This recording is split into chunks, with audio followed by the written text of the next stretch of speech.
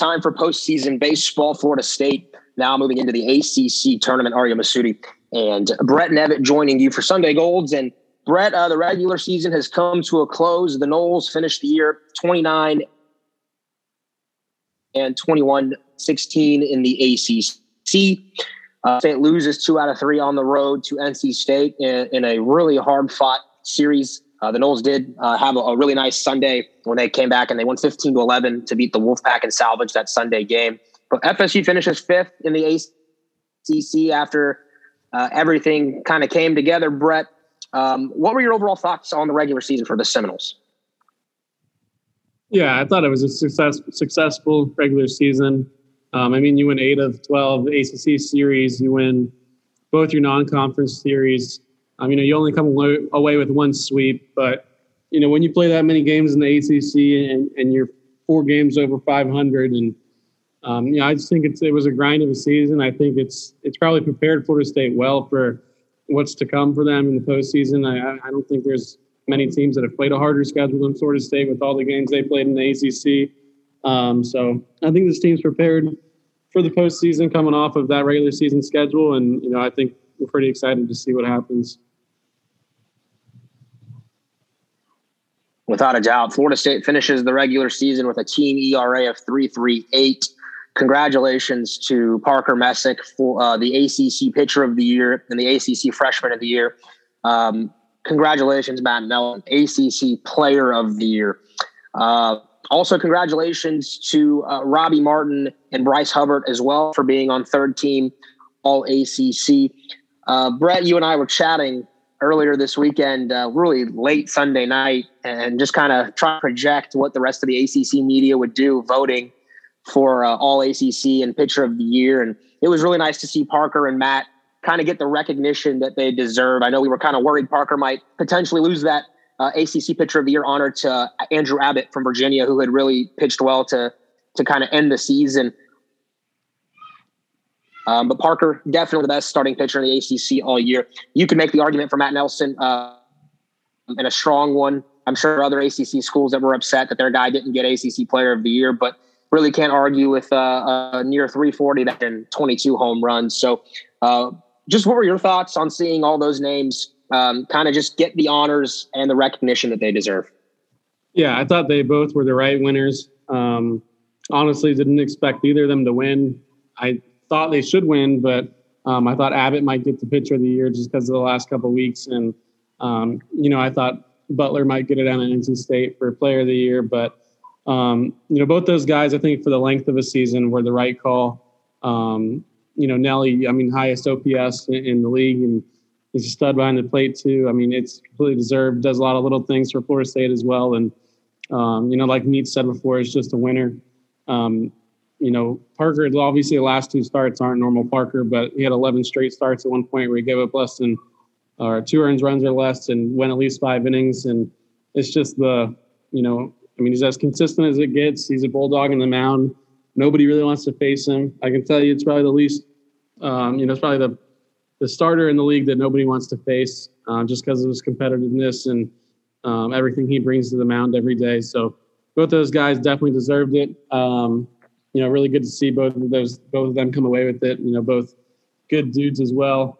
Home run about to leave the park here, but I thought, Logan Lacey and Elijah Cabell might have got snubbed from those all ACC teams, but since, Messick and Nelson got those awards, we'll let it slide for now. Yeah, and folks, just want to let you guys know that he is actually at Truist Field right now. I think he's sitting in one of those suites. I don't know how you manage that one there to find a way into one of those expensive suites, but Brett will be there all week covering for Tomahawk Nation, the website that he writes for. And he's doing a great job. I know he went to practice earlier today, was able to see the guys. Just what's the mood from this Florida State baseball team moving into the postseason? Yeah, last night they had that putt-putt tournament, and I think they were feeling good coming off of that. Robbie Martin made that winning putt there at the end, and not the prettiest stroke, but gets the job done. And I think they're just feeling good about themselves right now, and having fun with a couple of days off here in North Carolina. I haven't been in Tallahassee in a little bit now, but I think they're ready to go. I think they're excited to, get Miami in their pool and get a rivalry game there. And then, also play Duke, who you haven't played all year. So you'll get to see every team in the ACC this year, which is, I think that's pretty cool. And I think that's pretty fun for them. Just a light day at practice out at Charlotte today. So I think they're ready to go tomorrow morning.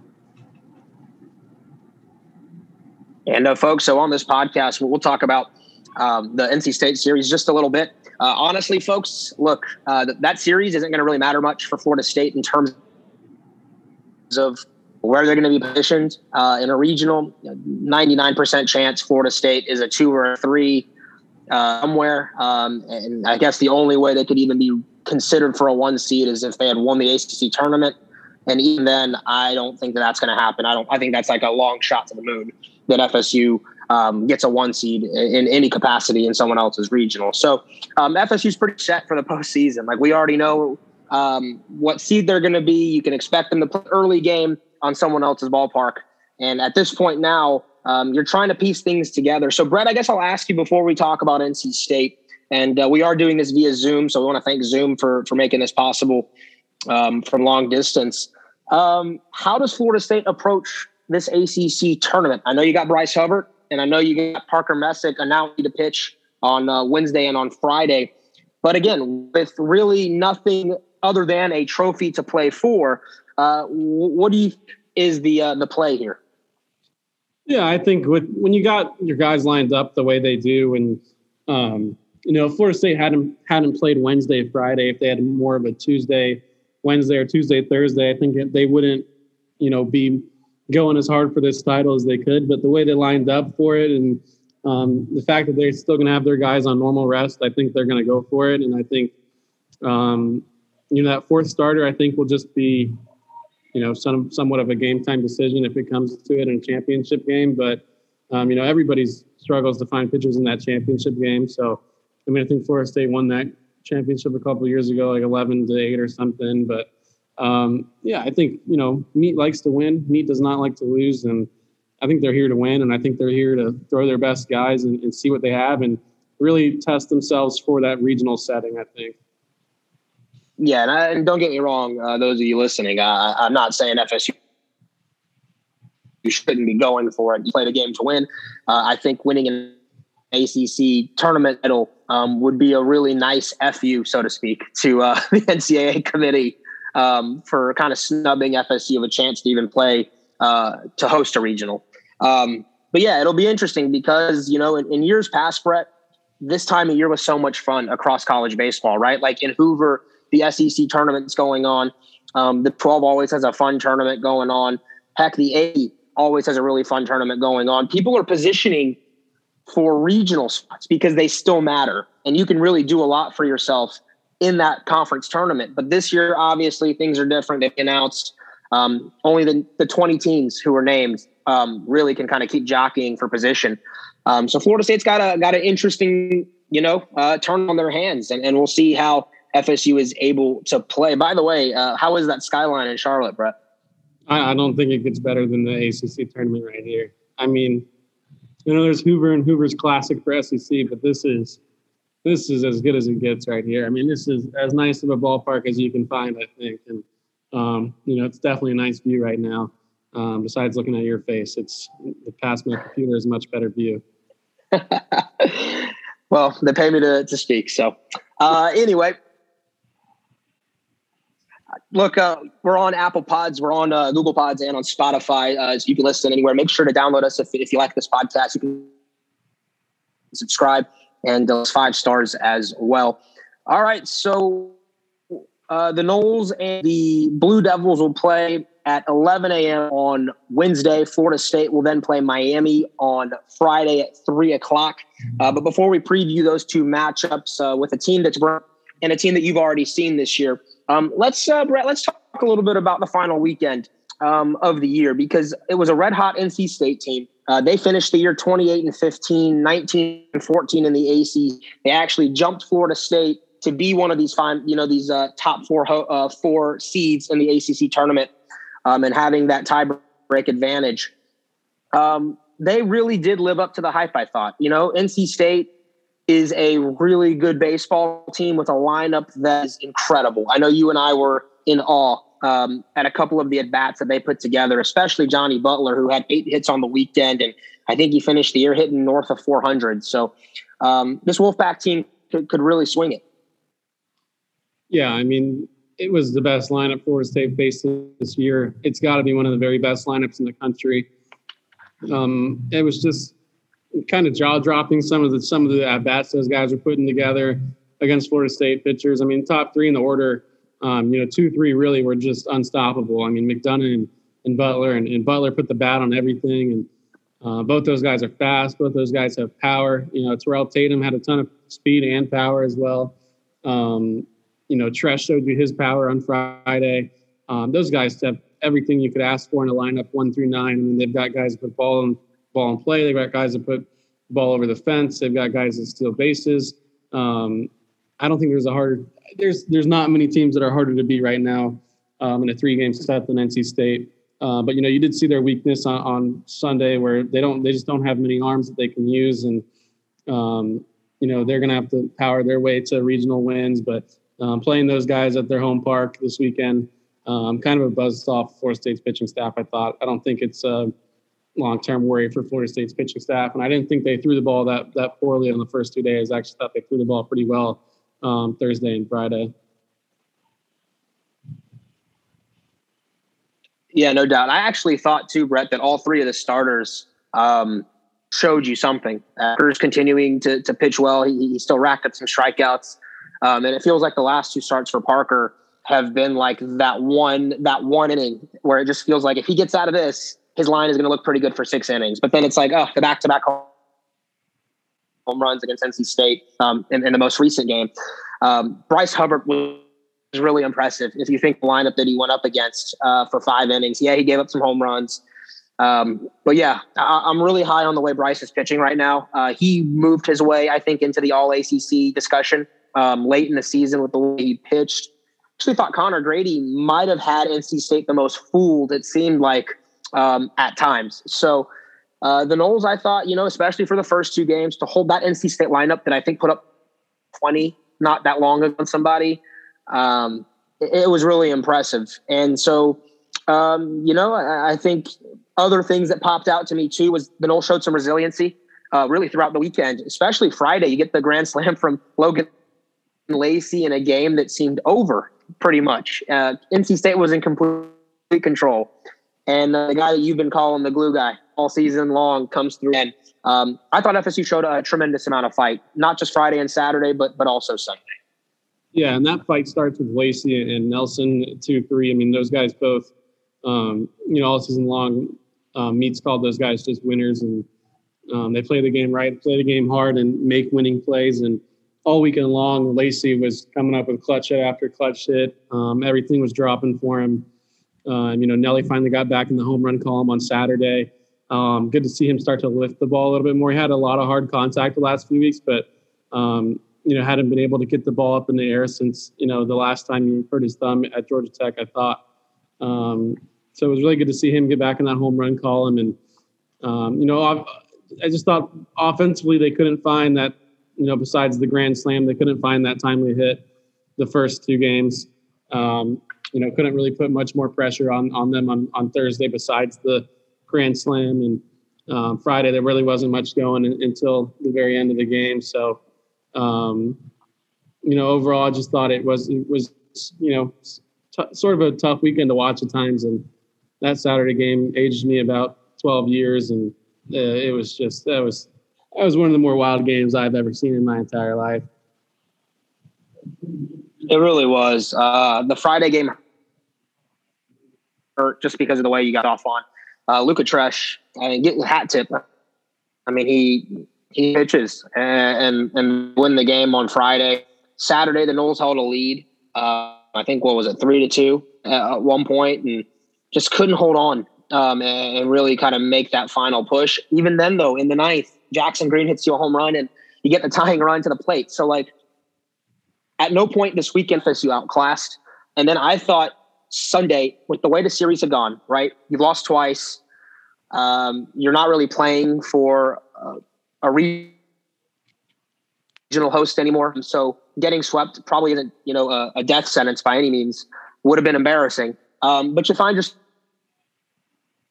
in a battle on Sunday against the state team that is clearly not going away. I mean, they're there to play. And the FSU bats really woke up, Brett. I mean, you just got to give them credit on Sunday. I thought they came through when they had to come through. Nelly did it. Elijah did it. Logan Lacey did it. And the bottom of the order did it. And we're going to talk about Jackson Green here in a minute because he deserves it. But I thought the fight that they showed on Sunday really told me that this team is ready for the postseason.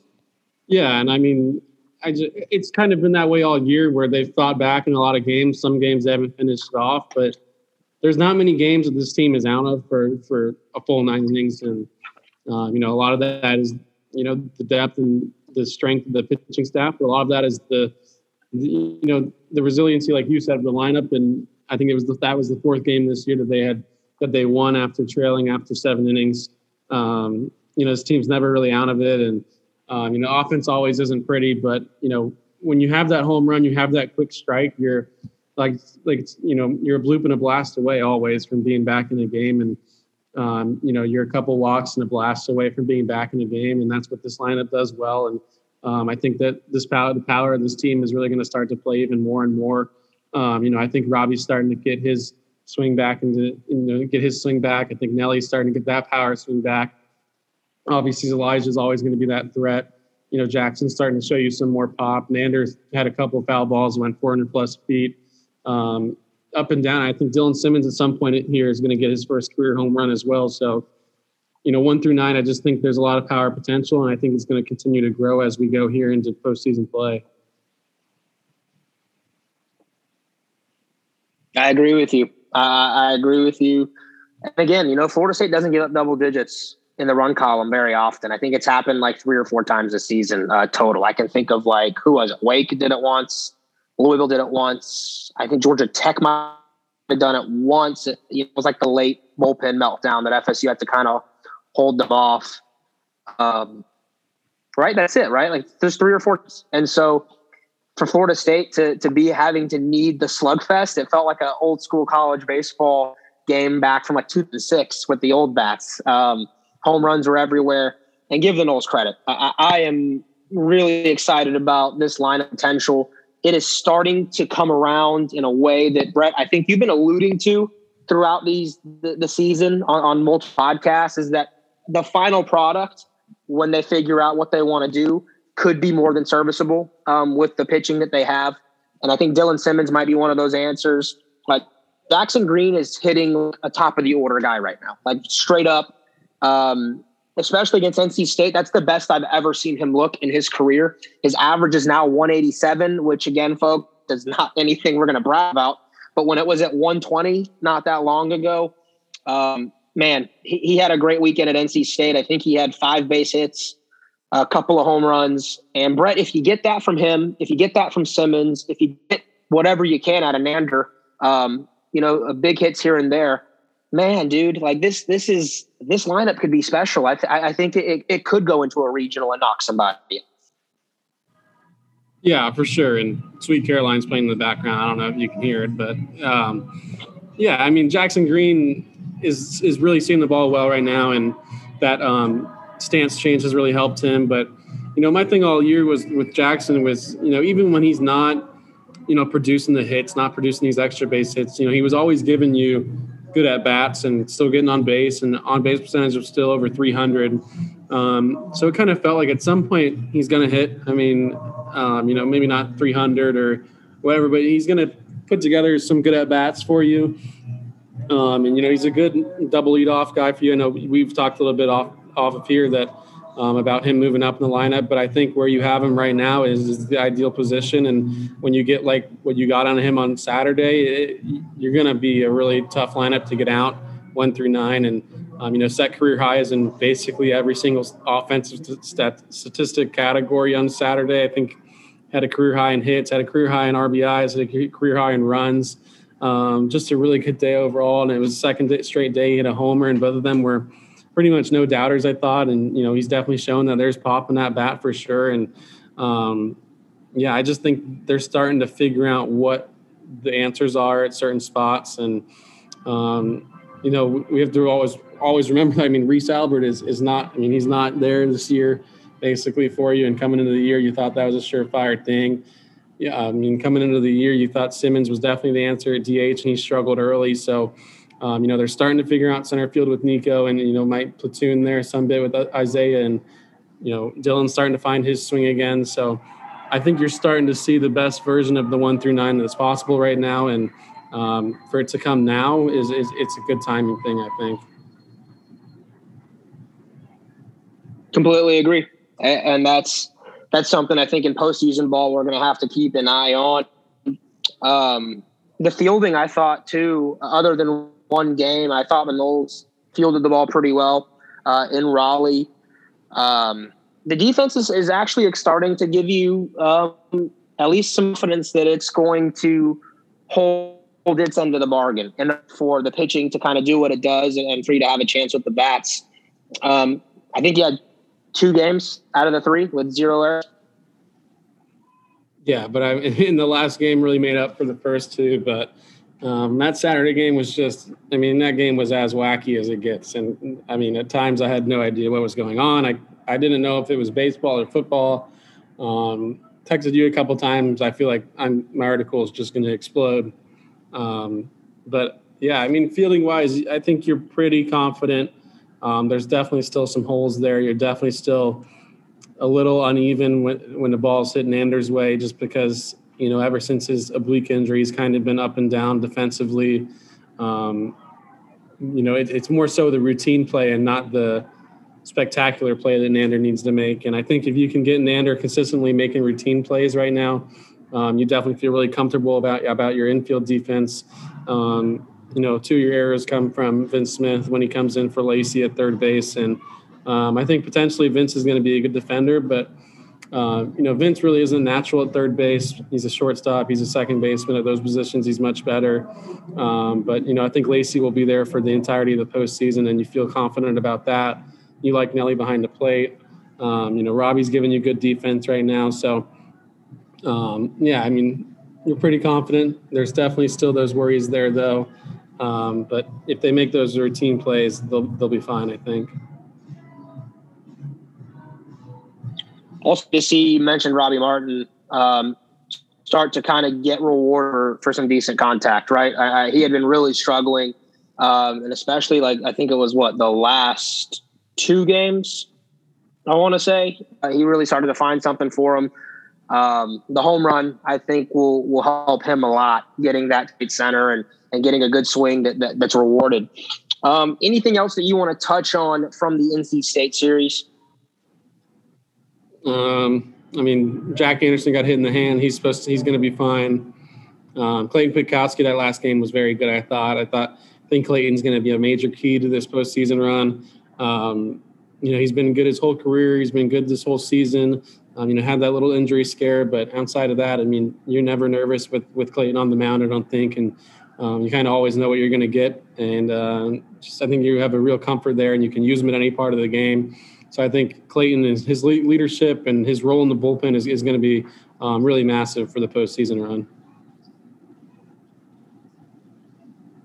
Yeah, and I also do want to shout out Hunter Purdue because I know he gave up the game-winning home run to Tresh on Friday night, but he came up huge with some nasty stuff multiple times against NC State leading up to that when the game was tied at 4-4. What do you see for him, Brett, as you move into the postseason? Because it seems like Purdue really kind of is – he's your most talented arm out of the bullpen.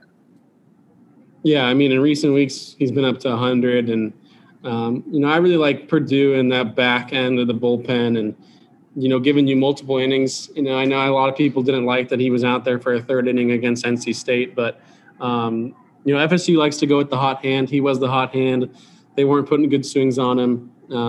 It's just Tresh running into a ball. It's Butler being Butler with the leadoff double.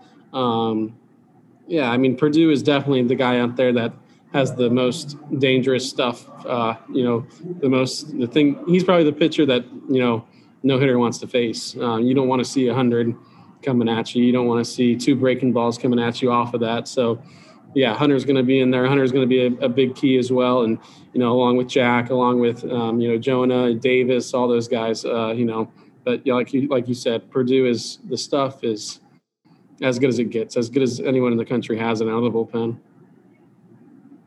Yeah. So 2 out of 3 for NC State. Florida State's the seed in the ACC tournament for Mike Martin Jr.'s club. And Meat was kind enough to join Brett to chat about moving into the postseason. Enjoy the interview.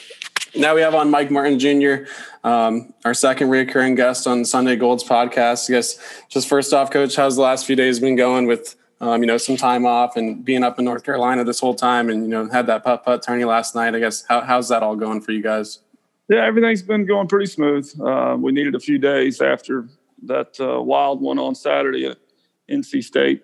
It was a hard-fought weekend, and it was good to get a couple of days to let the bodies recover. And, we've been in a good routine. We've been practicing every day. The weather's the way we like it. It's nice and hot up here, so it's everything's good. Going back to last weekend, I guess, has there been a lineup you guys have faced all year that's been tougher to get down? And do you feel like there's a harder team in the country to beat than NC State right now? I think they've won their last 6 or 7 ACC series. Oh, they're hot as can be. And it's hard to, maneuver through that lineup because they can do a lot of, different things. They're all athletic. There was only one guy in the lineup that couldn't run, and that was the catcher. And, it was a tough one. You're right. That lineup is legit. And, they don't have the depth on the mound, but they've got their frontline guys that are, as good as anybody. And, don't be surprised to see them in Omaha. The way the schedule worked out this year with, that being, your 36th game that Saturday in the ACC, just did you like it? Do you feel like it's going to prepare you well for the postseason and all the tough games you'll have there? Or is it something that you'd like to see go back down again? Well, we all want to go back to the 10 weekends and get our out of conference so that we don't run into this problem that we're running into now. And that's the RPI. If you don't get cross-pollination playing other, out of conference schools, especially on the road, then your RPI is never going to be what it should be. And, the fact that we did go 12 weekends this year, now that we've finally gotten through it, yes, it will help us, in the postseason. But I don't think that's the case for a lot of people because they're just too banged up. Going into that selection, I guess 2 weeks ago now, did you think that RPI would be as big of a deal this year? Were you surprised when, most of those teams that were selected were top 20 in the RPI or so? Were you surprised by that? No, because there's no other way of doing it. I mean, that's why the whole reason the RPI is in there. And back in the day when they said, oh, well, this is a COVID year and RPI is not going to be that much of a factor, I was, the one saying, BS on that. How else are you going to do it? I mean, there's not enough television coverage. There's not enough people that care about college baseball. So the eye test is out. How else are you going to do it? And sure enough, they just went right down the line of the RPI rankings. When this comes to this team, I think you guys have came back a lot of times this year, and Saturday I think was the 4th time this year that you've won a game where you entered the game, entered the 8th inning trailing. Just what makes this team so resilient, I guess? Well, the leadership. I mean, they know that the way we're wired, we're a big inning club, and then you have Nelly and Elijah and Robbie and all those guys going up and down the dugout. Let's go. We're not out of this. We're a big inning club, and somebody gets on. Somebody, gets a knock, and then boom, we get 3 runs with a home run or a big double or whatever the case may be. We know we're never out of any games. I guess since the first road series at Virginia Tech, you guys have seemed pretty determined to be a really good away team this year and silence a lot of away crowds. Just, I guess, is it sort of the underdog mentality on the road, or is it just that's crowd silence, or what is it about this team that makes them so good on the road? I think it again goes back to the leadership. The guys on the club, the Chase Haney's, and we got just like everybody, an older group. And when you go on the road, it really brings you together. Because you don't have anybody else. Generally, the umpires, side on the home team. That's human nature. So you got that fans. And, Florida State's always going to get everybody's best shot, and our guys have been up for the challenge. And it's been a long, difficult, grind, but our guys are, pretty galvanized. It's a little bit more than together. They've been through a lot. You like this? You've praised the guys a lot for how they've been off the field this year, and with the media before, and just how important has that been in a year like this, and how much have you enjoyed being around those guys and on road trips like this? Yeah, it really is. They're a very mature group, and they enjoy being around each other. We had a putt tournament last night that was absolutely hilarious. They all get dressed up in different looks, and they had their teams of 4, and a lot of bickering, but a lot of laughing, and it was fun. So it's just one of those things that the more you're around them, the more you appreciate them, and I think the more they appreciate each other, and from all different backgrounds, and but it's really a fascinating thing to watch. I think I saw a video from Big Shooter on Twitter of Robbie making the last putt. It just, for Robbie, a kid that's never really too hot or too low, just pretty quiet. What was it like to see him make that putt with all of his teammates going at him there? Yeah, there's a lot of question as to whether or not his pencil, had an eraser on it or not, because when you watch this putting stroke, it is not very pretty. And so for him to bear down when, the game was on the line and make the putt, I was impressed because I had my money against him. I know you just said, speaking to the media, that Bryce is going to start Wednesday. Do you have a guy Friday, or is it going to depend on the outcome of Wednesday of who you're going to start on Friday? No, it'll be Park. It'll be Messick. We want to keep them in their normal day's rest, and that's his time to go. So it'll be Messick on Friday. With Parker, just last 2 starts haven't been the norm for him. I guess with Parker, is it just it's Parker and there's no worry, or is it just coming off that back injury? Is it something there? Is it just running into some hot offenses? Yeah, it's strictly that. Some bad luck, some hot offenses, and there is absolutely nothing to be concerned about with him. He gave up a wind-blown home run, and that kind of stuff. Again, it happens. It's everywhere, but we're not concerned at all with Parker. When you have Parker on the mound on those Friday games or, the Sunday games the last few days, do you feel like there's anybody more competitive in the country that you could have being your starter and, that bulldog on the mound? No, nobody I'd trade him for. And I mean that. What he brings in his energy and effort and everything that he is about, he doesn't care about anything. He just wants to win. And he genuinely cares about his teammates, and he's a special, special guy. Obviously Parker is, the pitcher of the year, and, he's been as good as anyone in the country. But when you have Bryce and you also have Connor and, all these guys in the bullpen, do you feel like your staff is sort of interchangeable, and you feel like anybody can go on any given day? Yeah, we do. And, you saw that on the Saturday game with us finishing the game with CK. And, we don't care. It's they don't care. They don't care who gets the accolades. They don't care who gets the W. They just want to be productive and help their team win. And, we've got so many guys that and I'm not concerned that we're going in without a closer, if you will. Sure, we can go to Anderson, we can go to Hare, we can go to Purdue, we can go to Kwiatkowski. It doesn't matter. There's tons of guys down there. And, we're going to just, again, try, like we've said for a couple of years now, is to, keep them sharp, but also keep them fresh. I think I was talking to someone and I said, if there was a most improved player award, it'd probably go to Bryce in the ACC. It just, what's been the biggest difference for him this year, and how fun has it been to watch him throw on those Saturdays? Yeah. I mean, he just finally got to where he could, do what he wanted to do as far as changing eye levels. And, last year it was just up. And that's all guys had to do was just start the bat head. And now he's making guys work their legs to go down and get low pitches. And, he's pitching inside better, and he's got the change up, and, he's just gained a lot of confidence as we've gone along. And Matt won the ACC Player of the Year award yesterday. Just all the things he's done for you guys this year, not just the homers, but the little things behind the plate and on the base pass. Could there be a better catcher? Is there a better catcher in the country, in your opinion? No, there isn't. And I think we're going to see that. A lot of people are kind of, in regards to the pro side of things, they're starting to really take notice and look at numbers and watch the way he goes about his business. And,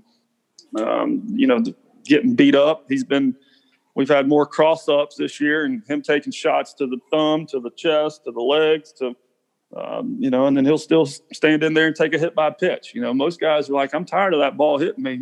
Get the heck out of the way. And he's never shot away because he knows that's winning baseball. Yeah, I've read some things online about Nelly in the draft, and he's given below average grades for athleticism and some other things. I guess we've seen him beat out grounders a lot this year. Just do you feel like there's any tool that Nelly's missing? Do you feel like he's got the potential to be a 5-tool catcher at the next level? I sure do. And the problem is a lot of this, the stigma and the numbers they put on guys, that's from years ago, and they just, for whatever reason, don't want to change because it make them be wrong. So therefore, they're just going to stay with it. And there's a lot of guys that were that way. But, what he's done in the year he's had, and if you really, really watch him, that's when you start to appreciate him, and they have. Logan's come up with so many clutch hits in the last few weeks. On this podcast, we've kind of termed him as sort of the glue guy for this team and the things he does in the lineup and all the utility he gives you guys. Just, is there one word or one way for you to describe him and all the things he's done for you guys? Valuable. He can do anything, and he does them all well. And he doesn't have that, loser's mentality of, I haven't been in center field in 3 weeks and I haven't played third or whatever the case may be.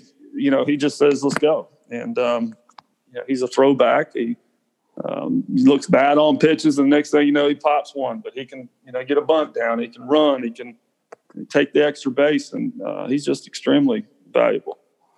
Robbie was on that cold streak for a pretty long while. Just, and he finally got a blooper to drop on, I think it was Thursday. Did you just feel like it was going to take a blooper to get him going, see something fall, and you feel like he's going to be, the old Robbie Martin the next few weeks in postseason? Yeah, and I've told him, anybody that will listen, he's really close. You start looking at some of the swings that he's taken, and, he's hit some line drives right at people. It's not as bad as it looks. And, we're expecting him to, be Robbie and, really help us here the rest of the way. No, in spring, I remember Dylan basically was almost impossible to get out in scrimmages, and you go into the season and he kind of starts cold, but now he's starting to heat up again. Do you feel like he's going to start to be more of what, or continue to be more of what you saw in spring in the preseason and what you expected him to be and what we saw last year? Yeah, I sure do. He's really the same sort of thing. The confidence, you can see it brewing. His batting practice has been much more professional and on point, and things are starting to click for him. And, when things are bad and, it got worse and then we had to get him out of there, but he was, again, a great teammate, and he, just wants to win. And he's in every ball game, and, I'm glad to see him, swinging the bat. With Jackson, I guess just could you find a better defender and to see him start to get going, just what has that meant to this team and to the guys in that dugout and for you in that third base box as well? Yeah, he's one of those guys that everybody loves. He's real quiet, but he never pouts, never the woe is me, never gives up, and all those things could have, come to a head when things were really bad for him. And so now you see a guy having success and, really putting together good ABs. It's refreshing to see. And again, the guys love it. And they kind of feed off of it. When it comes to that bullpen, I know you've said all year that, you haven't really defined roles, and just because there's so many guys out there, I guess going into postseason play, where do you feel like you're at with that and who you want to use in certain situations? We're just, again, there isn't anybody getting cut out of the mix. It's still going to be what we feel like is the best matchup. We have all this information of, what guys hit against certain pitches, what they hit against right-handers, left-handers. So where you put all the pieces of the puzzle together and you've got an option you feel like that can handle that matchup, then we're going to go with it. And sometimes it'll be a left-handed hitter, and we'll bring in a right-handed pitcher. Why are we doing that? Well, look at his splits. He's got reverse splits, and he really is susceptible to the changeup. So here comes, Jack Anderson with his changeup, or whoever it may be. The guy has trouble with velo. We've got all that information. So here comes Hunter Purdue or Carson Montgomery or Davis Hare, Wyatt Crowell. There's just a lot of different things that we can do. So we're going to keep it the way it is. When it comes to Jack, how good has it been to see him move from sort of that long relief role into the back end and more of these high leverage situations where he can also give you some length in the back? Yeah, there's that, you go from a 88, 89 guy, now all of a sudden it's 92, 93, pop you some fours. The fastball plays now, so therefore you can run him out because he's always had the breaking ball and the change up, but now he can get more critical outs because he's got a little more giddy up on the fastball. And it is good to see. It's great to see. That's, hard work paying off. And, again, we'll use him in any sort of leverage situation we feel necessary. When it comes to these fourth games that might be coming up here in regional and, ACC tournament, is Carson still going to be that guy for you that is your fourth starter, or is it going to be something that you guys play by ear and just how the games go? Yeah, it'll be a hot hand situation. It could be Carson. It could be any number of them. When they throw those bullpens, Jimmy does a great job. There's an intensity level and a focus level, and he'll put them in different situations and scenarios. And this is what you got to execute this pitch, and it's all documented. And so, that hot hand may not be seen by everybody in a baseball game setting, but it's in a bullpen, and that's just as good as anything, because again, with so many guys, you can't get them all in. So those bullpens become critical. And so we'll just wing it and figure it out as we go. When it comes to Carson, do you guys feel like the struggle with command is more mental or more mechanical right now? It started out as mechanical. He was late with his hands, breaking them. And then it kind of became more of a mental thing. So, but he's been really good the last two times in the pen. And, we're going to hopefully find a spot to get him in there and, just let it play itself out. Looking ahead to tomorrow and the rest of the ACC tournament, I guess, Duke's the only ACC team you guys haven't played so far this year. Just what do you know about them going into the morning game tomorrow? Well, it's the same group, literally, minus, the right-handed pitcher that went in the first round, who was, by the way, by far the best guy we saw last year. So it's the same club. They can do a little bit of everything. They can get a bunt down. They'll take an extra base, get on dirt ball reads. They don't walk you. Defense has always been a staple of their program, and, nothing's changed. And I think they've won 8 or 9 in a row, and, they're as hot as anybody in the country. And we've got to play great baseball. When it comes to Miami, obviously, pretty much what you're going to get there after facing them 3 times this year. But just how hard is it to beat a team 4 times in a row in one season? It's difficult, but that was such a long time ago that if you play 4 in a row, that's really difficult. But, the fact that it's been such a long time and their team's different, our team's different, it'll be a classic Florida State-Miami matchup. When you get Parker back on a Friday night there and what could be a situation to send you to the semifinals, you're playing Miami, a rival too, just how much do you look forward to that game and what could happen here in Charlotte? Oh yeah, it's definitely, what we're all shooting for, and, to give ourselves a chance to win championships and put ourselves in a position. But at the same time, we've got to get better and we got to do things that make sense. And regardless of who that opponent is, we've got to play good baseball because this is what we consider June baseball, and we love it. This is our time of the year. I think coming into the season, in preseason, I guess you'd always said that the 3 things you guys were always most focused on were fielding, base running, and throwing strikes on the mound. Just, I guess, for a deep postseason run to happen, I guess, what are the keys for you? There they are, right there. You're going to smother teams with defense, or you're going to make them feel good about themselves because of lack of defense. And that's what championship teams do, is they make you earn everything, and that's what we've got to do. And earn it means no free passes and, kicking the ball around or throwing to the wrong base. It could be any number of things that, make a team feel good about themselves. And, at the plate, and the guy's on the mound and, doing things that make him uncomfortable. That's what we're all striving to do, is to make each other uncomfortable when it comes to competition. All right. Thank you to Meet and Brett on that, as always.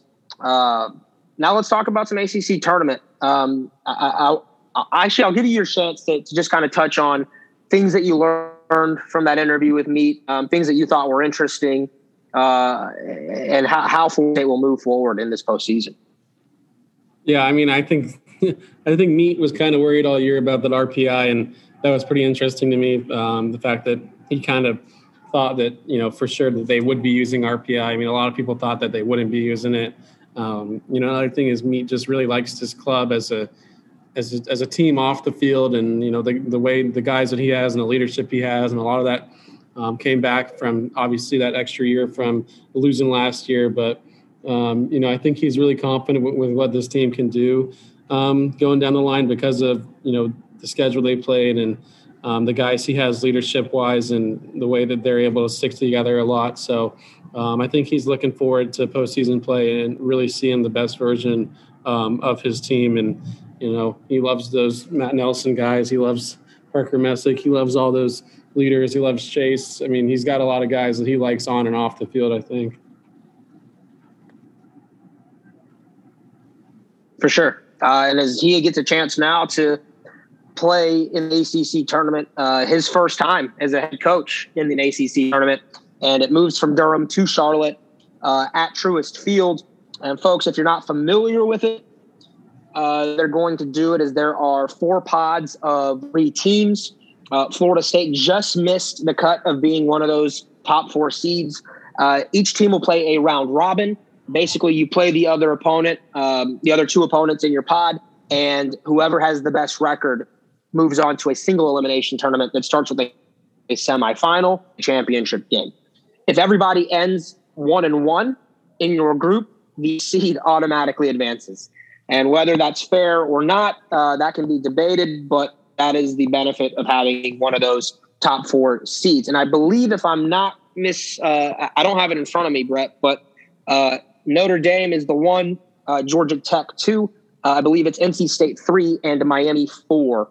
And the 4 seed Miami Hurricanes is the pod that FA was in with Duke. And so the Noles will play tomorrow, Wednesday. We're recording this in Tuesday afternoon, Wednesday, 11 a.m. So nice and early, folks. If you're at work, pop on. I think you can be able to watch. It seems like there have been some issues, at least for the first couple of games that started today, for people to watch on Bally Sports or your regional sports network, whatever that may be called. So Noles and Blue Devils, Brett, what do we need to know about the Blue Devils, who apparently are red hot moving to the postseason? Yeah, like you said, they're red hot. This team can really swing it. Looking at their numbers, there's a lot of bats here to like. Got a couple good arms here, and they've got a few arms that have really good stuff as well. And they do a really good job of recruiting. They do a good job of recruiting out of Florida as well. And you look up and down their lineup, and top 3 or so, you really like. They've got some power bats as well. Got 3 guys with 12 or more homers. Loperfido and Shrek are 2 of the best in the ACC. Both those guys have 11 steals. Both those guys have slug percentages over 550. Both those guys have on-base percentages above 450. So this is a dangerous lineup you're going to get this week, I think. Like you said, they're red hot. I think they've won 8 straight games or so to put themselves back in contention for the NCAA tournament. Florida State's got 2 red hot teams, I think, in their pod, but I think it's 2 matchups that you like. You've already beaten Miami 3 times this year, and I think you take your arms versus their bats, and you get some of those home runs here at Truist Field, and I think just you got to know that top 3 in the order of Duke are extremely potent, I think.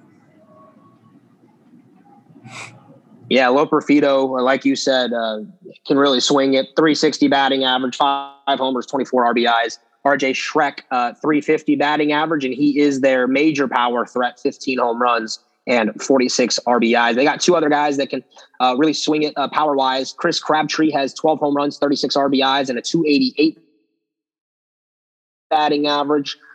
And Peter Matt has a 298 batting average, a same 300 hitter with 12 home runs and 36 guys. Brett, I look at this team and I see a lot of the same names of the only ACC series I think Florida State got to play last year. If I remember correctly, that was in Durham. Loperfido was there. I remember Chase Cheek, Ethan Murray, He was red hot last year before the season shut down due to COVID. Michael Rothenberg's their name. He's got 7 home runs this year, even if his average is down to about 243, which is low for his career. It's a Duke team that's, coached by a really good head coach. A lot of people think that that's one of the next stars of the industry. And yeah, it's going to be a battle because Duke is playing really well right now, and the Noles are going to have to be ready to play. So the Blue Devils are going with, I believe his name is Billy Seidel. They're essentially as an opener. He doesn't really go more than 2 innings ever. He's got 3 a year, 6.75 ERA, 3-0, 15 appearances, 18 2/3 innings, 15 hits, 14 runs, all 14 earned, 6 walks to 24 strikeouts, batters hitting just 217. So Seidel looks to have buff, and he's used in a limited capacity, Brett, which means if his outing doesn't go well, that ERA obviously is going to go north. But it seems like he's been pitching well for them, and they're going to go with an opener. I think, Nelly was telling you earlier today some of what they expect out of Seidel. Yeah, it sounded like a big right-handed arm. Can run his fastball up a bit. But like you said, I would expect them to use him as an opener. I think you could see either Jack Carey or Cooper Stinson come out of their bullpen, 2 of those guys that are their weekend guys. And I believe we saw both of those guys last year on the weekend, and both of them throw pretty hard from the right side. And, I think they might be doing this so that Florida State, isn't able to scout as much as they'd like, not knowing exactly who they're going to get.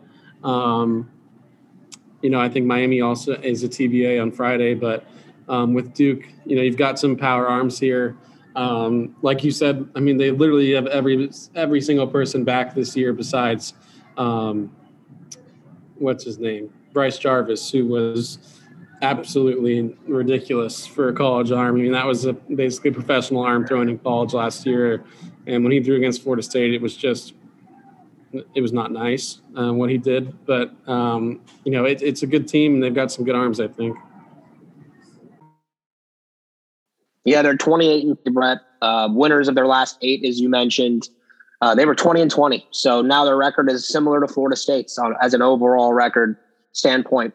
16-17 in the ACC, but back-to-back sweeps to end the year for the Duke Blue Devils. It'll be interesting. I am really looking forward to this. They ball okay, not great. 967 as a defense. Ethan Murray has 13 errors and a 933 fielding percentage. He has struggled a little bit for them in the field. But Brett, the Noles are going to have to play well. It's going to be a Duke team, and in postseason baseball, anything can happen. You're at a neutral park, and from the looks of it, at least today, the ball is really full of Truist Field. Yeah, I think the opening game there was 10 homers, which was a new ACC tournament record, and 15-10 game. I think there's been 2 homers in this game, I believe, so far on the second game. And, right field, you've got 315 down the line, and it sort of jets in as well. It's probably about 310 at one point in left field. Most of left field's pretty short, but you do – this is all right field, actually. All right field that I'm talking about. So right field is 315, jets in a bit to about 310. Pretty short all the way until you get to the gap, which is jets out pretty quick and gets pretty deep in that corner. But, if you get a hold of a ball to either line down here, it's probably going to go out. I believe it's 330 down a left field line, and, pretty straight wall as well. So, and it's crazy hot here, and it's pretty dry, and the baseball is really flying. And, I was watching Florida State's BP today over at UNC Charlotte, and the ball was really jumping off their bats. And both Nelly and Elijah Cabell and Robbie were all going pretty deep out to right field. So, I think they're going to attack these walls this week and do some damage with the bats power-wise for sure. Yeah, so Florida State will have Bryce Hubbart on the hill. Bryce will go against the Blue Devils for the first time this season, and so he is on, I believe, 1 day shorter rest than what he was last week. So the Noles will go with Bryce Hubbard, and the Blue Devils will go with Billy Seidel, a right-handed pitcher. That's 11 o'clock a.m. on Wednesday. So the 9 seed, the Blue Devils, taking on the 5 seed Florida State Seminoles. All right, so then you get Thursday off, which is pretty unique. On Friday, the Noles will have Parker Messick on the bump going against the Miami Hurricanes, who their record right now is 32 and 17. They are 20 and 15 in the ACC. And it's a Miami team that I don't think that you can really think back to a sweep. And other than feeling good about it and for morale and sentimental purposes, this is going to be a different ball game against the Miami Hurricanes. No doubt that the Canes will be amped for Florida State. There's no way they want to lose the 4th time into their rivals. That was one of the most embarrassing things that has happened to their program in a while, especially in this series. And it's a Miami team that's playing better as of late. Yeah, and like we said in the preview before that series, I mean, it's a talented team, obviously, and a lot of their talent is freshmen, so those guys have probably come along a lot the last few weeks and the last few months since Florida State played them, and they've probably developed a lot into better arms and better bats, and lots of guys in this lineup that have good averages, good OPSs. You never want to give a cookie to Terrell or Castillo in this ballpark, and Morales as well, and Kafis leads them with a 930. I mean, Del Castillo leads them with a 925 OPS. It's actually Christian Del Castillo. Adrian Del Castillo actually only has an 812 OPS, but he's always going to be the talented guy that he is. And like we saw it earlier this year, I mean, they've got some electric freshman arms. So I mean, they've only got to win one game. So they're going to give whoever wins that first game their best shot for sure. Yeah, and I'm looking through this, and Miami's been 3 series in a row. They just swept Louisville, who I don't know what to make of Louisville, who won today, I think 15-10 over Clemson or something like that. Hit runs, but Louisville was awful to end the season. I mean, just awful. And Miami swept them on the road in Louisville, Kentucky. Definitely not the same Cardinals team that FSU faced. About 6 weeks before, because if FSU was playing Louisville now, Louisville was the form that they are in. FSU would sweep Louisville, most likely. Louisville's awful offensively. And we into today when they hit 7 home runs. Miami beat them 6-1, 2-0, and 3-2. So only giving up 3 total runs on the weekend. Matter of fact, I believe it's looking through it. Miami's given up like 4 runs or less in like 9 last 10 contests. So they're pitching at a much higher level. You might remember from that series that the Noles played against the Canes, every game seemingly was over by like the 4th or 5th inning. FSU was just kind of Miami to a point where the Canes really didn't have a chance to kind of grow themselves into the game. They were already playing from behind the 8 ball from the get-go. So I expect Miami to be ready to rock. Stats have changed since FSU and Miami played last time. The Canes are 32-17, so that's a better record than Florida State. They are the 4th seed in the ACC at 20-15 in the conference.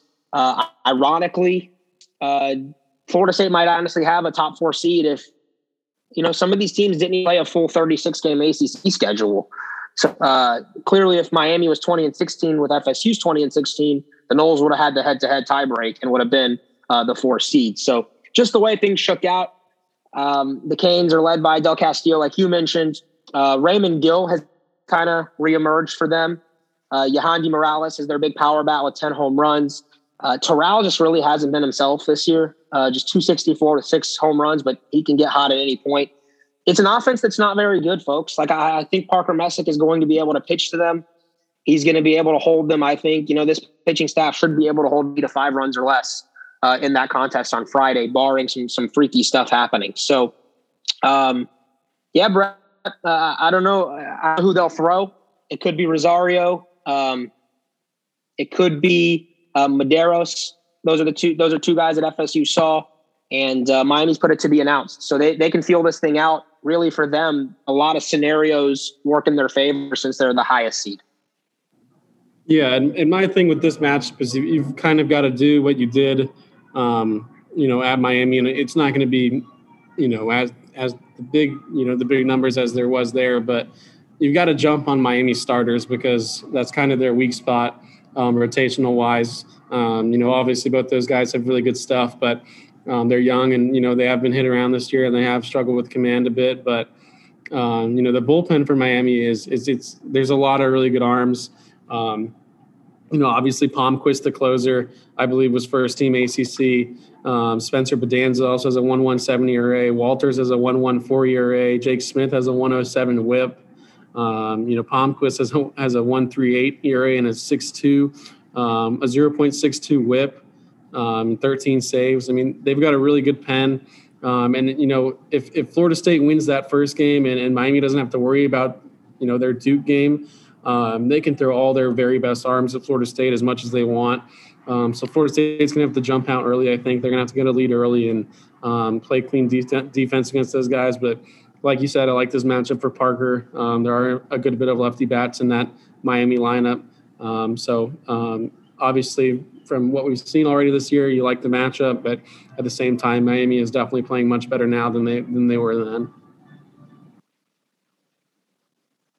For sure. And my just guess on this, Brett, just kind of based on, logic and thinking, I don't think Miami will throw any of the pitchers that Florida State's already seen from a starting perspective. Like, actually just looked while you were giving the breakdown on games. The Hurricanes against Louisville started Jake Smith and Jake Garland behind Rosario. So Medeiros and Fetterman, who FSU saw on Saturday and Sunday in the original series, are no longer starting pitchers or have been used as starting pitchers. FSU hit Jake Smith pretty good in relief when he came in. I think he gave up 4 earned runs. Garland has been kind of their mid-starter. And so I could see Miami trying a fresh arm. Garland has been really good for them, especially as of late. And so maybe that's the arm that Miami opts to go against the Seminoles is Jake Garland. But they could also to Jake Smith, who has been much better pitching out of the bullpen. Pitching as a starter than he was out of the bullpen. Now 2 starts. So, like you said, the keys are going to be to play well early because Miami, I think, is going to be juiced and pumped to play this game. And we really won't know what that game means until FSU and Duke play because of the way that the seeding works and the tiebreakers work. But, Noles and Canes, that is the 4-5 matchup on Friday at 3:00. And again, that's on Valley Sports, I think, for most people, or your regional sports network, wherever you may be. I think it's Nesson if you're in the Northeast. And I don't really know all of the different regional sports network names. I think it's all just Valley Sports in the Southeast. But Brett, anything you want to add on this matchup, Bulls and Canes, round 2?